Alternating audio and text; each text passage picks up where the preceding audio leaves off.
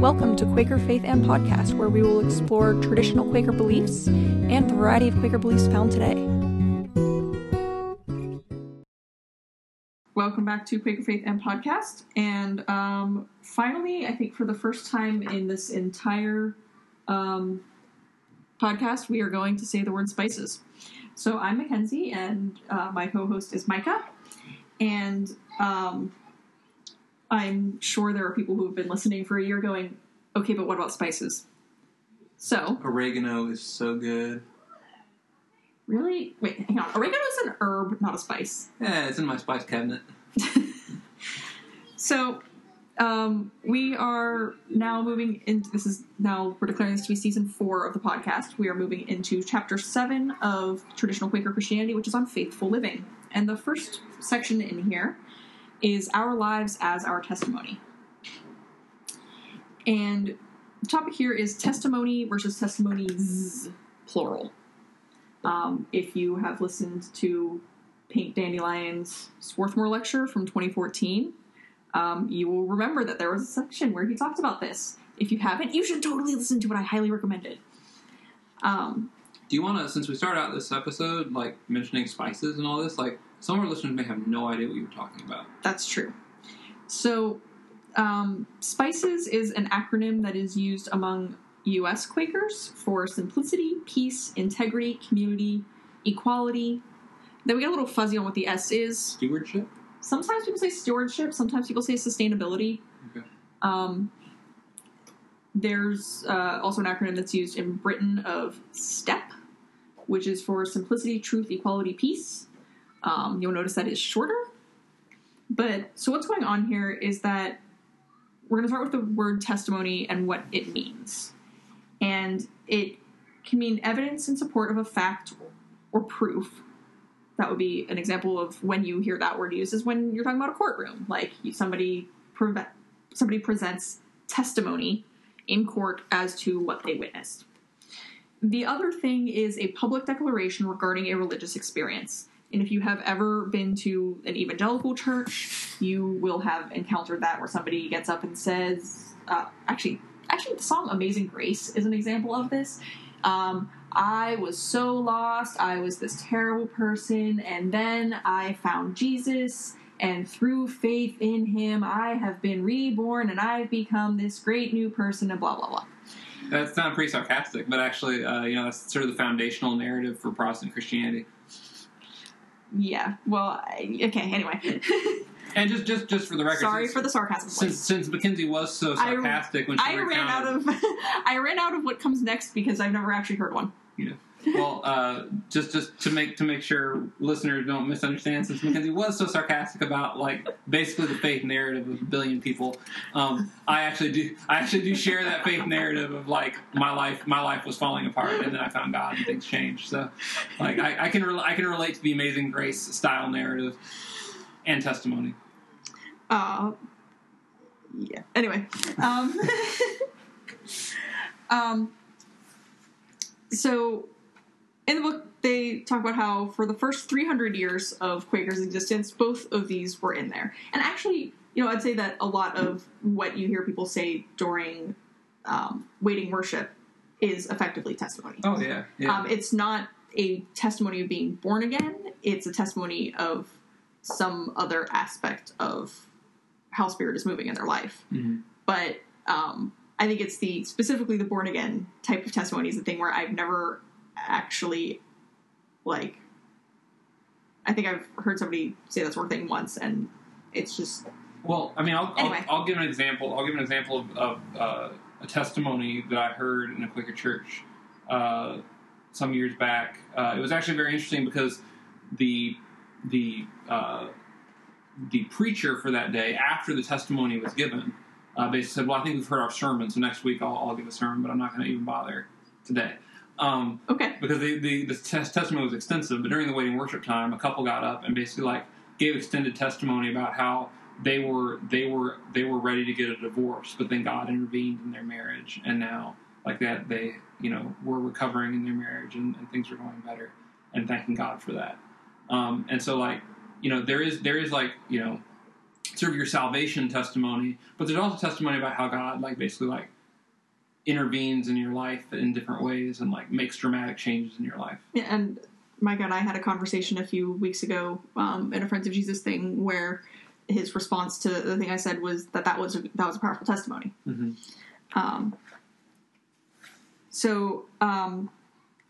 Anyway, back to, continuing. So it says that throughout the first 3 centuries, Friends embraced both definitions, recognizing that Jesus and the scriptures enjoin us to witness not only with our tongues, but also with our lives. And they give a Bible verse where Jesus is telling the apostles, look, not everybody who calls me Lord is actually going to get into heaven, because you gotta do the things too, right? You have to do God's will. It's not enough to just say it. And I think we've talked before about professors and possessors. That professing faith is not the same thing as possessing faith. Mm-hmm. It also talks about good fruit and bad fruit, which is another analogy that comes from the New Testament, that a good tree bears good fruit, and a bad tree bears bad fruit, and never the opposite type of thing, basically. So bearing fruit is another way of talking about testimony, right? That if you really have faith that you're going to live it out, it's going to be visible in your life in the way that you treat others. And I think maybe 8 episodes ago now, we said that we mentioned the fruits of the Spirit, right? And which in the Bible are love, joy, peace, forbearance, alternatively patience, if you prefer that translation, kindness, goodness, faithfulness, gentleness, and self-control. As opposed to, Michael was giving that as a contrast to wealth as being a fruit of the Spirit, which it is not. Mm-hmm. And so, this is all very much about how faith transforms into actions. Right. But so I guess to use sort of a courtroom analogy, which is like very common, especially in the Western tradition of Christianity, think of faith in courtroom terms, which is kind of weird. But it's really big in in Paul's writings. Paul uses a number of courtroom sort of analogies. Like the term justification is a courtroom thing. Funny enough, when I was a Catholic, I remember having a thing where they were going through and showing us how the furniture in front of a Catholic church matches what's in a courtroom. Yeah, that's a super tangent, but I will say when I have been in court, I was astonished how much it felt like a church. Which I don't think is an accident. But in any case, I think the two sort of ways of thinking about testimony, as one of being bearing witness to your experience of God on the one hand, and on the other hand being sort of a practical proof of the reality of the gospel through your actions, I think can be sort of thought of in a courtroom sense of the first way is of getting up on the witness stand and telling what you've seen. And the second way would be actually submitting evidence to the court that they could file and look at as physical, tangible evidence of whatever. Mm-hmm.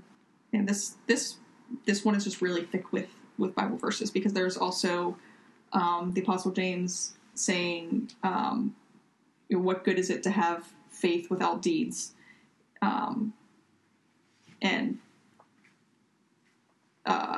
His analogy is that if somebody doesn't have food or clothing, you can't just say to them, "Peace, brother, be warm and fed," and walk away. It's not going to fix the thing. And so faith without works is dead. Many of us have probably had this experience, but I have a friend who told a story about this that was very almost to a T. This story from the book of James, which she was in need of she was basically totally broke and didn't even have a place to go, and said this, I think, in the meeting for worship or after it, but at some point in at church. And people were like, "Oh, I'll pray for you." And someone came up to her and said, "Oh, I'll pray for you." And that was it, right? She just expressed a very real, tangible need. And the response was, "Well, I'll pray for you." So okay. That's not... And just to tie this to sort of public events a little bit, I noticed my family went out to the March for Our Lives in Washington, D.C. against gun violence and calling for a little bit more sanity in our gun laws in this country. And at the event, I saw a lot of people carrying signs, or a significant number of people carrying signs that were sort of seemed to me to be anti-religion, along the lines of like, your thoughts and prayers don't matter. And I understand where those signs were coming from, because I also saw that somebody had a sign that said, we're the answer to the thoughts and prayers. Yeah, and that's a great sign. But like we as Christians really risk stoking anti-religious sentiment when we offer thoughts and prayers and don't offer any concrete action, because we expose ourselves as hypocrites. Mm-hmm. And that is a really, really common criticism of Christians and Christianity. Yeah. So we talked about testimony as the singular, unified, how we make God's work known through our words and actions. So testimonies, plural, gets back to what we were saying about spices or step. And what's going on there is that throughout the 20th century, people started making lists categorizing the testimonies. And I believe it was Howard Brinton who did it first. And the way it started is in the book Friends for 300 Years. He wrote about, he took all of these various types of friends' witness, like the plain dress, or the not swearing oaths, or just all these different drinking alcohols, going back several episodes. He took all these different ways in which friends, concrete actions friends did as part of living their testimony, and he categorized them. And he had chapters in the book where each chapter was about one of these categories. Well, from there, people started saying, instead of this is a category of witnesses, saying that this is a testimony. And so from that, we got the idea that we have a integrity testimony or an equality testimony, which had not been talked about that way prior to, what's that, like the 1940s or something? Yeah. And for me, coming into Quakerism as an adult, which I did, so I grew up when I was a little kid. My parents were Quaker pastors, but then I left Quakerism for all intents and purposes in my teenage years. When I came back as an adult, the testimonies I read a book by Wilmer Cooper called A Living Faith, and a lot of that book focuses on sort of like looking at the testimonies in a lot of ways, and like how different friends have interpreted those and lived them. And so for me, and he actually goes a little bit deeper than spices. He like has the social testimonies, and I forget what he calls the other, but like two different classes of testimonies. Very interesting. I recommend the book. But I received those testimonies as essentially a catechism and a litmus test for whether I was going to become a Quaker. Mm-hmm. And the point at which I decided to become a Quaker, because like all the other testimonies made immediate sense to me, right? Integrity, simplicity, stewardship, all that stuff. Sure, telling the truth is good. Sure, yeah, all those made perfect sense to me. But the one testimony, quote, that I had to wrestle with more was the peace testimony, because I am not by nature a pacifist. I like to hit back. That's my natural inclination when I am struck. But so, like, I really had to wrestle with what is called the peace testimony, or testimony of nonviolence, or pacifism, or non-resistance in some circles. Testimony against war. Testimony against war. Anyway, I decided to apply for membership in a meeting after I decided that I could live with abiding by that testimony. So it was basically a catechism and basically a set of requirements from my perspective. And I think that is what it has become, is spices or step or whatever list that mostly liberal Quakers have decided on, has essentially become a set of doctrines that need to be accepted to be like a legitimate Quaker, which except that they're more values than doctrines too in a lot of cases. I'm not sure what's the difference between a value and a doctrine? I would say doctrine is usually used to refer to factual statements that you accept or do not accept, whereas a value is like things you think are good. Well, interesting. So, like, I'm thinking of, like, something I find, this is maybe a little bit of a tangent, but I think it's relevant. Something I think is really interesting is how the military uses the term doctrine. And actually, like, the government uses the term doctrine. Like, you think of, like, the Monroe Doctrine, which is that, like, no other power besides the United States should be able to dictate terms in the Americas. That basically the United States should be the only country that can like, directly intervene in countries in the Americas. Mm-hmm. The George W. Bush Doctrine, the Bush Doctrine, is the doctrine that it's appropriate sometimes for America to engage in aggressive war to prevent war against us. Mm-hmm. Right? So, like, there are different doctrines. Anyway, these are terrible doctrines. But my point with these doctrines is not how terrible they are, which they are, those particular doctrines. But my point is that the doctrines are about how we act and what ethical and appropriate action is. Okay. Whereas I think usually when I'm used to the word doctrine being used in religious terms as being, darn it, now you've got my brain all on secular doctrines like the doctrine of discovery.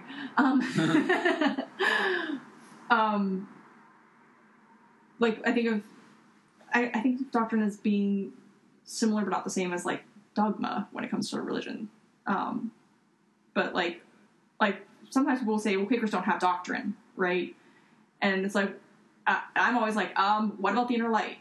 Like the idea, sure. Like doctrine means teaching. Like we have, like there is a light that exists in every person. That is a doctrine. That is like you have said a thing that is absolutely a belief statement. And actually, in terms of Quakerism, that's a dogma. Dogma is basically a core doctrine that, like, really is at the heart of the faith, and if you take it out, everything falls apart. Yeah. So actually, the doctrine of the light of Christ within is a dogma. Mm-hmm. Like in technical theological terms, it's a dogma. Right. So, I mean, like, in popular right, speech, but dogma means like something that's like rote and fundamentalist, and can't ever be questioned in any way. Blah blah blah. So, yeah. Yeah, but I'm saying, people say like, oh, Quakers don't have doctrine. You just have to believe in the inner light. And I'm like, do you know what you just said? Yeah. But so I guess where, like, how we got down this rabbit hole was I was just saying that, like, for me as a new liberal Quaker, I experienced spices, or it wasn't just spices. Like I said, it was from this book, so it was a little bit more than that. But I experienced the testimonies. It was positive. Because it let me know what the boundaries were for the community and what I needed to conform to consider myself a Quaker. Mm-hmm. That was good. I wanted that as a newcomer. I wanted to know what it meant for me to fit. Right. Well, so for me, as when I found Quakers, so first off, I was introduced to Quakerism by a British friend. He lives in Edinburgh, Scotland. And so I interacted more things that he was showing me. Mm-hmm. And so I had the stepped version, not the spices version. Maybe that's why some people think we're a British podcast. No, Martin thinks that the reason that Friends Journal listed us as British in the March edition is because on the About page on the website, it says that 87% of Quakers in Britain are convinced Friends. And I used the British stat just because nobody's done a survey of American Quakers. Like, they take better stats over there. That's all I got. Anyway. So you were corresponding with this man in Edinburgh? Right. So, I mean, I was dating him. Oh, okay. Long distance dating. Cool. But, so, anyway, so they have the 4 testimony version as opposed to American Quakers are now on 6 testimonies, which my sister-in-law, who's a software developer, says is like feature creep. Hey, it's testimony creep. Like, let's just add one more. Oh, yeah. But if it weren't an actual word, it would have crept a lot more by now. Like, if it were like LGBT, like we would have like, we'd have like 10 or 11, things in the alphabet soup of testimonies. Yeah. But so anyway, the understanding that I had of it coming from hanging out online with a bunch of British friends and then, in person at Friends Meeting of Washington, which is very liberal meeting here, was basically what it means to be a Quaker is to think that peace and truth and equality and simplicity are all good things. And that was... Who doesn't think that? Right. That's the trouble with that construction of having it as just, your list of 4 values. Mm-hmm. Or 6. And this is the problem with, like, Howard Brinton. Howard Brinton, in many ways, is the founder of liberal Quakerism. And more so than... Yeah, because I've said before that Elias Hicks is... Oh, no. Like, far... Like, just... No. There's just a gulf between Elias Hicks and modern liberal Quakerism. No. Elias Hicks theologically has almost nothing to do with modern Quakerism. I guess it's a good thing we're not called Hicksite anymore. Howard Brinton is certainly like one of the founding figures of liberal Quakerism, and I actually appreciate what he was attempting to do. Even though I don't agree theologically with where things have gone, I appreciate what he was attempting to do because what he was trying to do was he was like in the thick of modernism. And he was basically trying to take Quakerism and streamline it and rationalize it to make it understandable to the modern mind. And in doing so, he sort of boiled Quakerism down to a quick list of principles. And I understand why that seemed like a good idea at the time. But in retrospect, I think it's pretty clear that those principles become meaningless very quickly because who knows what they even mean. Mm-hmm. And like the step or spices things I think those are useful for like first day school. Like when you're dealing with small children and as we said in 1 or 2 episodes ago, you put it as the milk before the meat, like spiritual baby food. Mm-hmm. And I said that going from having only a simple thing and not ever getting the or shallow thing and never getting the deeper, more complex thing, like side of review, that can be really detrimental to faith because you run out of rope. So, yeah. And I feel like that is what happens when we stick to treating spices or step as this is the core of Quakerism. Right. And that is why we have not talked about them at all until now. No, I mean, spices are a gateway drug. Spices are like intro 101. It's baby food. The spice must flow. That's right. The spices must flow. For all you non-geeks out there, that's a reference to Dune, which is an amazing book, but totally irrelevant. I've never actually read it. Oh man, so good. But so actually that's really interesting. I hadn't thought about this, but spices, like the Testimonies, right, were very helpful to me when I was brand new, right? They were actually very helpful to me. But they couldn't keep up with my need to grow in the faith beyond, a pretty brief period of time. Mm-hmm. They were not, within a year or two, they were completely useless, right? Whereas in the beginning, they were quite useful. Right. And I remember when I started dating this Scottish friend and, I read the Wikipedia page on Quakers. That was the first thing I did. Okay. He had a t-shirt. It's a common t-shirt among young adults in Britain that says, "Young friends, do it in silence." And if only we could see facial expressions over podcast. Yes, you should see Micah's face. They still make and sell these t-shirts in Britain. And I did not get the joke. And so I was like, I think friend means Quaker. I gotta figure out what this joke is. And so I read the Wikipedia page on Quakers. And the Wikipedia page said, there are non-theist Quakers, and Quakers thing are spices, basically. It's a very long Wikipedia page. It gave the whole background. It gave all this stuff. The Quaker Wikipedia page is incredibly politicized. It's a battleground. Yes. It's a battleground. It's extremely long. It's very thorough. And it gave the whole background, and it was but it said that, in the liberal group, having these values is the thing that matters more, and there are even atheists. And I was like, I could try this. And so, like, I went to meeting for the first time. But, yeah, pretty quickly, it was like I wanted to get more, like, I mean, basically, the way I see it, the spices stuff, that's the fruit. And I wanted to get further toward the root. And so, pretty quickly, I started, shockingly, my school, I did not go to a Quaker school. My university had an entire bookcase for Quaker books, which is shocking. Wow, what school was this? George Washington University. That's bizarre. Yeah, I don't know why they had an entire bookcase for Quakers, but they did. And so I started reading things out of there, and like, as I was reading them, then I did. Obviously, I'm not an atheist anymore, and part of that's Micah's fault. But yeah, it's. I think the gateway drug is.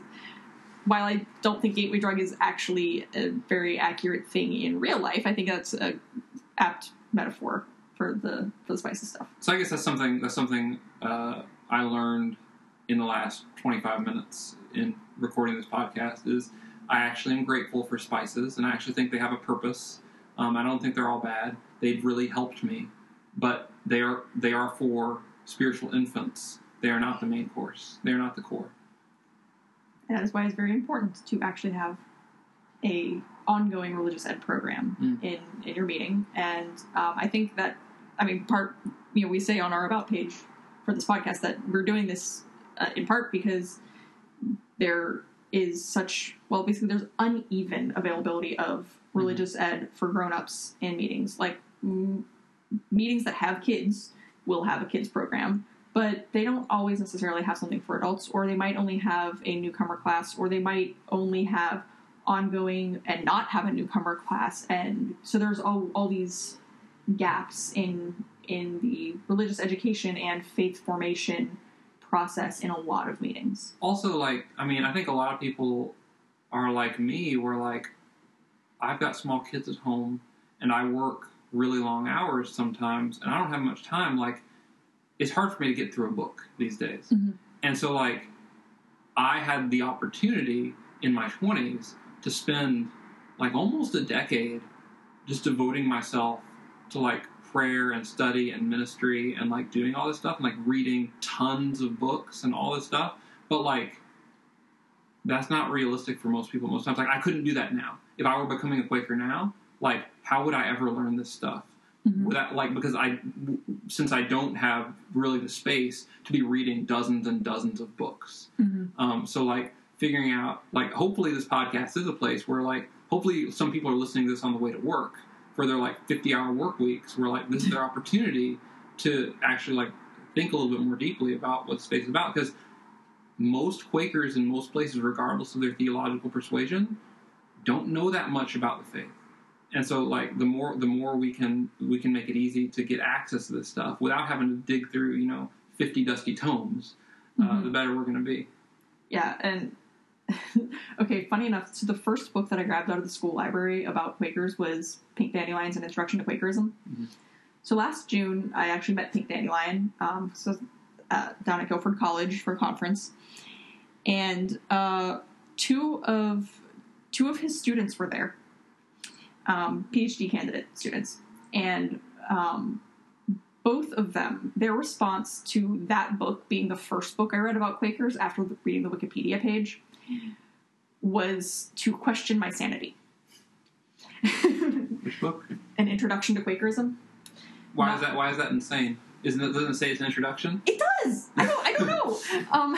There's also the very short introduction, which is obviously much shorter. This is like a 200-page book that, like, takes you through Quaker history and through the schisms. I bought it and never read it for some reason.